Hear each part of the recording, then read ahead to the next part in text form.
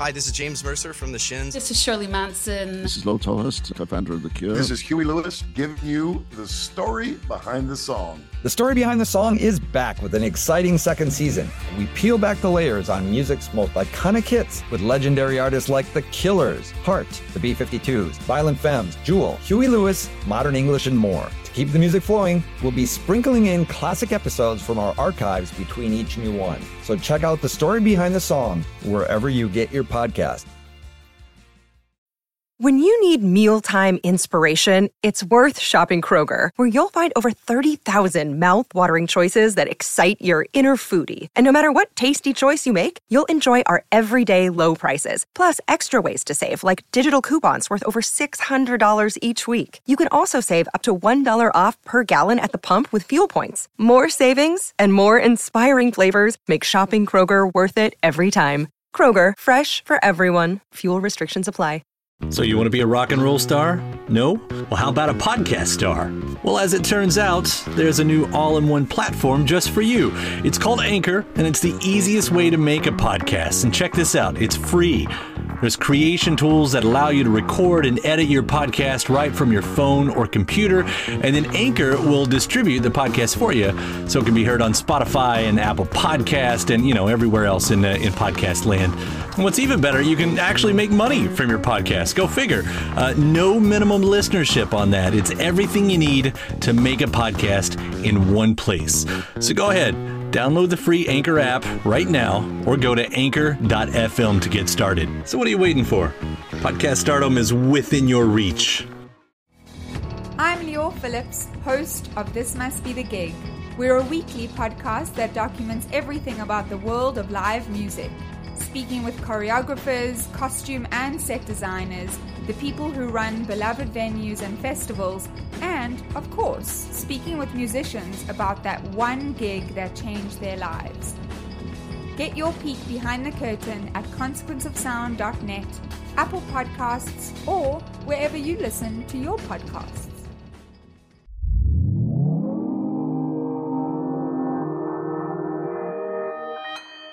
Consequence Podcast Network.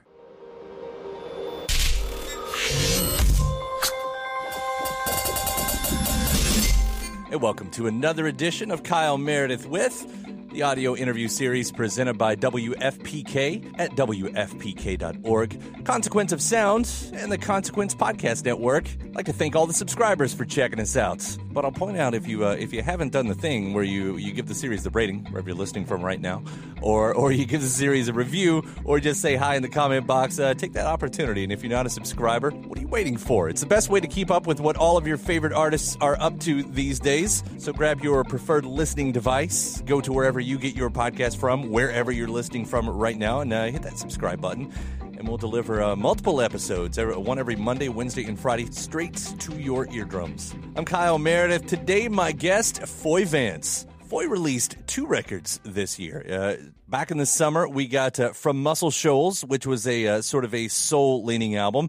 And then recently, the more Americana-based To Memphis. Foy and I are going to be talking about both of those, how it all arrived when he found some old demos and how they end up turning into these 2 different albums and recording them here in America in Muscle Shoals and in Memphis with legendary players. In fact, he's playing with the Swampers back on the Muscle Shoals record. So we'll kind of hear about what that whole experience was like, just playing with all of these guys who can just do these amazing things at the drop of a hat in the studio. And I will say there is so much magic on these records. It's incredible when you learn that, especially To Memphis, recorded in 2 days. We'll be hearing about some of the songs like I Was Born, Have Me Maria, Alice from Dallas, and why he decided to re-record the song Make It Rain. This is one that his buddy Ed Sheeran had put out a few years ago, but now Foy giving it a proper release on his own records. And what's also exciting is just because he put out 2 records this year doesn't mean he's done. He's already got another one planned for next year, maybe even more than that. It's a different mentality that he's in these days, and Foy's also going to tell us all about that as well. And the upcoming tour, a lot of early 2020 is going to be on tour with Anderson East. So let's jump into this and talk about the records From Muscle Shoals and To Memphis. It's Kyle Meredith with Foy Vance. Just announced the tour with Anderson East. You're going to be here in Louisville March 13th at the Paristown Music Hall. It's going to be great to have you back in town, especially One, because, we love both of you as artists, and two, because you've got two fantastic records that you've released this year. I mean, you're spoiling us. Congratulations on this. Yeah, thanks, man. Yeah, that was an interesting process for sure. I set out to make 2 EPs, really, just to sort of tide me over while I was working on the next record, but they quickly turned into the albums, And let's get the story on this too, because 2 albums. From Muscle Shoals, that's the soul record, and then the new one to Memphis kind of is what we're calling the Americana record. I like that you've done the videos with Anderson East and Holly Williams, because it's about trying to figure out what in the world that term exactly means. I like watching you all kind of go through that whole process. Yeah, and I never like to push too much the agenda, but to me, Americana comes from the melting pot of America, which were people from all around the world, So it's like Americana to me is the net is thrown everywhere. If you think about it, that's everyone sort of congregated in America, and that's where the great melting pot came from. That's where all the styles were fused, and I think everyone's got a voice in that. It's even though it's called Americana, we should just change it to Worldicana. Well, it's interesting, especially that, coming from Ireland, because we did take a lot of our folk and country influences, from different places, but they come from Ireland. Yeah, man, sure, hillbillies. That's because, they all arrived, all the Ulster Scots, they arrived and it was too hot in the flatlands. They're like, screw this, we need to get somewhere cool. Let's go up in the mountains. They're all called William, hillbillies. That's right. You've just taken it back is what you've done here. That's what this really is about. Yeah. Just reclaiming it, saying, hey, that's ours. Well, no, not really. Not really. You know what I mean? If it wasn't for that melting pot in America, music wouldn't be what it is today, and I'm so grateful that it is. Well, it's a gorgeous record, and specifically talking about to Memphis, too. You've written some great songs in your day, but it is amazing how every single song stands on its own on this record, and it's just so beautiful what you've done. Hey, thank you, man. I appreciate that. I guess that's the goal, isn't it? For us as songwriters, is to try and get the top and tail it and have no sort of anything but meat on the bone. Right. Anything more than meat in the bone's too much. There's the story that goes along with this that as you're going into this, at least the way it's painted out there is you found some old demos, and I thought, what does that mean? You found some old demos, because these songs, I can't believe they were just sitting on a shelf somewhere as good as they are. Some of them were actually on that record.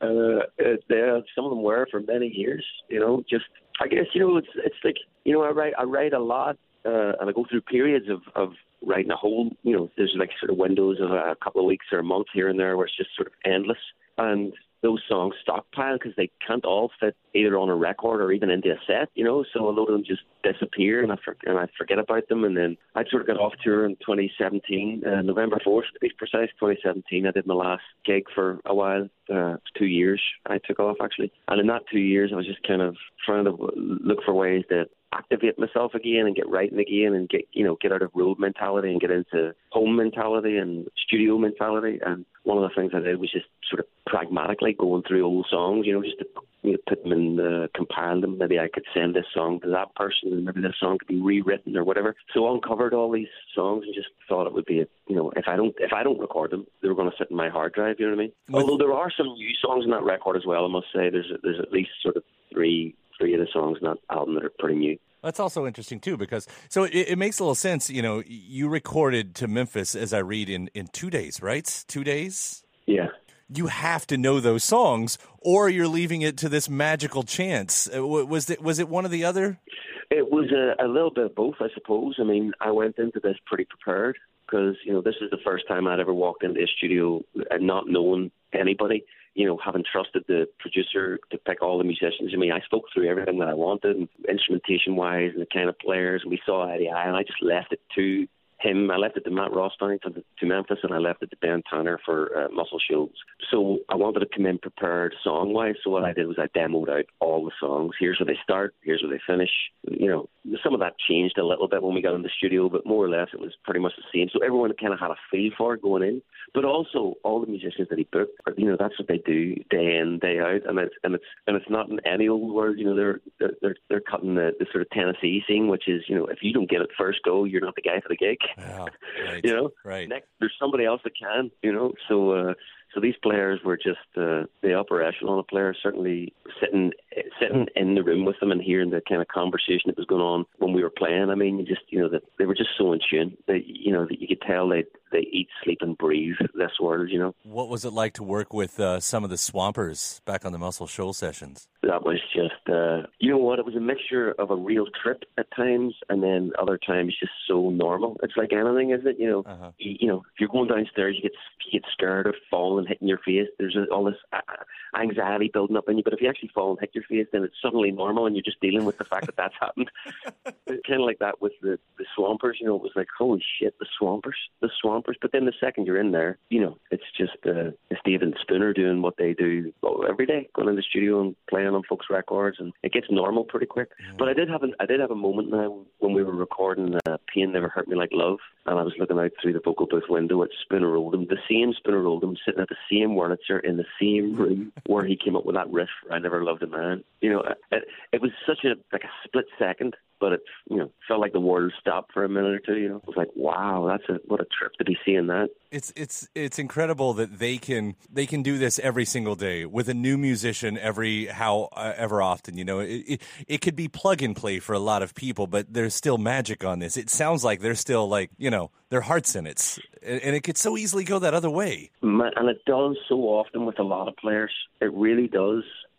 But those guys, I don't know what it is about them. I don't know if it's just that sort of Alabama attitude or what it is, but they're just loose and greasy as ever, and ready to get it. And they were a joy to work with, a real joy to work with. Spooner was every take he was doing something different. And if you said to him, I love what you did there, could you do that again? He'd be like, I don't know what it was, man. He just would follow his heart. Every take he would just sort of follow his nose, see where it ended up. And it was, they were a joy to work with and talk to and get stories out of. That was the joy. And at the end of the day, everyone else would kind of clear off, and I'd be just, poking them for stories. And then what happened? And then what happened? And then what happened? Let's hear about a few of the songs from the new one, To Memphis. Then you hit play, and this beautiful song called I Was Born come on, and it sounds like a Baptist hymn. These Baptist hymns that I grew up with around here in Kentucky. Was that on purpose? Did you mean to go specifically in that direction? Obviously, we know your history, with your dad and religion. Yeah, well, it just sort of, that's the way it came out. And so I just followed it. You know what I mean? I didn't even know what the song was about when I was playing it like that. But yeah, I mean, I love those old, like, I'm talking old hymns. Mm-hmm. Not hymns of today. Jesus is my homeboy nonsense. Hymns that are 100% hell bent on just making enough money to buy a swimming pool. Right. It's like, no, that's not the music that's not gospel music that I know or that I grew up with. The gospel music I grew up with cost somebody something. Yeah, it was real, and it was for no gain other than I mean, I always talk about this with sort of black spiritual music, like, I feel awful even talking about it, especially not being from America and you're in the thick of it over there, but we'll not go into it, because what happened, that entire group of people was just unspeakable, obviously. But the thing that always struck me was that all the gospel songs that were so full of hope and glory and a new place and a new, even in the depths of despair, they were singing about hope, and that's gospel music. Right. That's real, and anything that sort of feels like it's in that world, I can feel it. Yeah, when you've got nothing else but hope. I think I'm just Isn't it crazy? Right. I mean, it's probably very silly of me to tell such a weighty story in such a short snippet of a thing, but it's like, that's gospel music to me. You know what? That song, I Was Born, was literally just I was writing songs for my mum, that and Cradled in Arms, and they were just like documenting stories or whatever, and for it to come out in a kind of gospel way, I don't know, it just made sense. I didn't really think about it too much, if I'm being honest. I'd actually put those two together, but thinking about with your mom in mind, Cradled in Arms and I Was Born. I mean, even in the titles, there's the obvious connection right there, and what a kind of a spot to go back to your creator. Yeah. There she is. Yeah. So I guess it's got to be spiritual in a way. I was going to ask Alice from Dallas. Is that a musical tip of the hat to the Townes Van Zandt, Dallas Alice? No, it's not, actually. It's not. Embarrassingly, I don't even know that song. I'm going to have to check that out. Well, it rhymes easy. I wrote that, yeah, right. I wrote that years ago just for a bit of fun. A couple of friends of mine from Dallas, I wrote it and played it at a show down there just for a bit of crack. But I always kind of liked the song. That was one that I came across again and thought, I know it's a bit twee, a bit tongue in cheek or whatever, but I kind of like it, That's an easy rhyme. I can see why not more people come up with that, actually. So. I must say I did enjoy trying to find other things that would fit in that world, the Alice from Dallas. Right. And the Malice and the Callous and the... It's all a game, really. It's like sort of musical Sudoku. Trying to make the puzzle pieces fit. Yeah. Similarly, Have Me Maria, obviously the Ave Maria little knock there at the end. How did that one come about? You know what? I had that title for years and years, and I always wanted to do it in that sort of Roy Orbison, Blue Bayou type, feel. But I just, that one took a while to come. Actually, it came over a few years. Eventually, I don't know. I think I wrote that, finished it off maybe 4 or 5 years ago, something like that. A bit more now. Can't remember. Yeah, it was one that sort of was just always there in the background. Every time I'd sit down with a guitar, the first line would come, but nothing else. And I just never really forced it. And one day it came. And I'll finish off the tell me about the songs. Why did you think to bring back Make It Rain? Well, it had never made a record. I recorded it once properly in Abbey Road, but it was one of those sessions where my mate was working there as an assistant, and when if the session closed early, he could have his friends in the record. So I went and recorded it, and it's a great version of it. But I never released it, because at the time I can't remember. We had to pay full price. We were going to release it. It was hell $1, so I just didn't have the money at the time. And so it never really got a proper release. But it's getting sung all over the place. I mean, Ed covered it on that Sons of Anarchy show. She sings it at all her live shows, as far as I can tell. And I just thought, well, there's no representation of, an actual imprint on an album of this, so let's stick that on there. And that made it sound like it was really meaningful. The truth of the matter is I probably needed one more song, and that's an easy 3 chords. That's probably what happened. I'm just trying to make it sound cool and smart. You made it sound cool. Very cool. It was a good story. I was there with you. It doesn't sound like it, but kind of in the sort of comparison by name. If you ever wanted to do the live mashup with the Tom Waits "Make It Rain," I think you can do that just by listening to it. Oh yeah, you gotta make it rain. That one. Yeah, right. Yeah, but it's a completely different. But it's in 4/4. It's a different feel, and I guess you could mash that up. Make anything work. I don't know. I feel like touching Tom Waits. If you're going to touch a Tom Waits song and bring it out to people live, you need to know what you're doing. Right. Great writer. Did you say there's going to be another record in 2020? Oh yeah, maybe a couple again. Actually, that's where my head's at the minute. I don't think I'm going to tour as much. I'm not as interested in being on the road as much as I used to be. I think I've just kind of taken 2 years off and been at home with the family and realised that I like it, and realised I like writing songs and I like being around my family and I like, going to the studio every day, clocking in and out like a plumber, Monday to Friday. It's good. It's good for me. It's good for my head.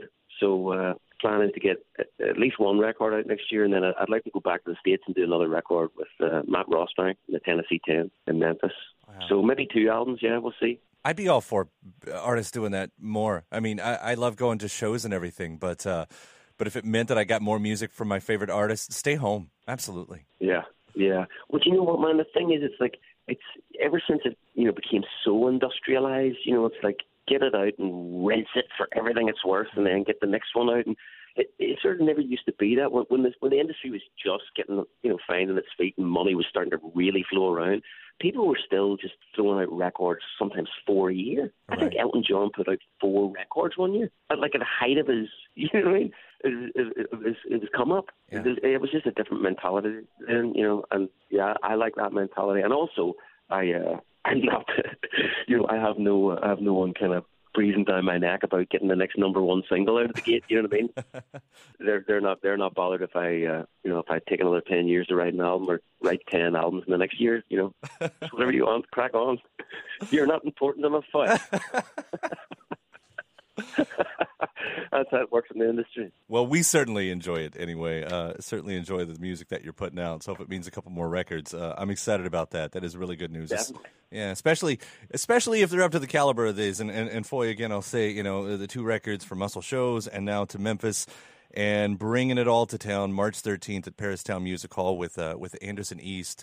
Sir, thank you for the conversation. I look forward to seeing that show. I'll look forward to seeing you there. You must come up and make yourself known. Absolutely. Thank you so much for today, too. My pleasure, man. See you in Kentucky. All right. Take care, man. Cheers. Bye. And my thanks, Foy Vance. The latest record is called To Memphis. You can also find From Muscle Shoals out as well. And thanks to you for checking out the series. Again, if you're not already a subscriber, do that before you get out of here. We'll deliver a brand new episode straight to your podcast inbox every Monday, Wednesday, and Friday. Multiple interviews every single week. It's a great way to keep up with all of your favorite artists.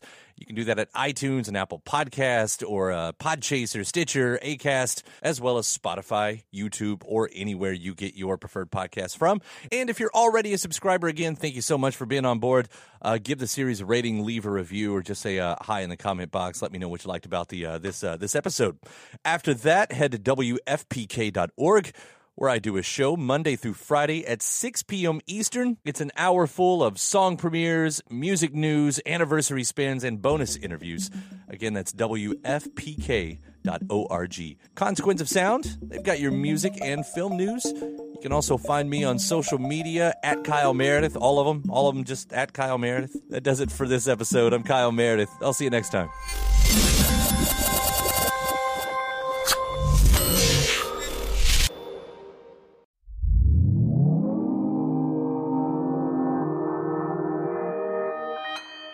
Consequence Podcast Network. It's easy to hear your favorite artist on WFPK from wherever you are.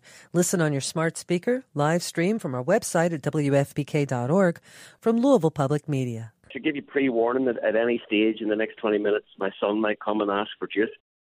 When you need mealtime inspiration, it's worth shopping Kroger, where you'll find over 30,000 mouth-watering choices that excite your inner foodie. And no matter what tasty choice you make, you'll enjoy our everyday low prices, plus extra ways to save, like digital coupons worth over $600 each week. You can also save up to $1 off per gallon at the pump with fuel points. More savings and more inspiring flavors make shopping Kroger worth it every time. Kroger, fresh for everyone. Fuel restrictions apply. When you need mealtime inspiration, it's worth shopping Kroger, where you'll find over 30,000 mouth-watering choices that excite your inner foodie. And no matter what tasty choice you make, you'll enjoy our everyday low prices, plus extra ways to save, like digital coupons worth over $600 each week. You can also save up to $1 off per gallon at the pump with fuel points. More savings and more inspiring flavors make shopping Kroger worth it every time. Kroger, fresh for everyone. Fuel restrictions apply.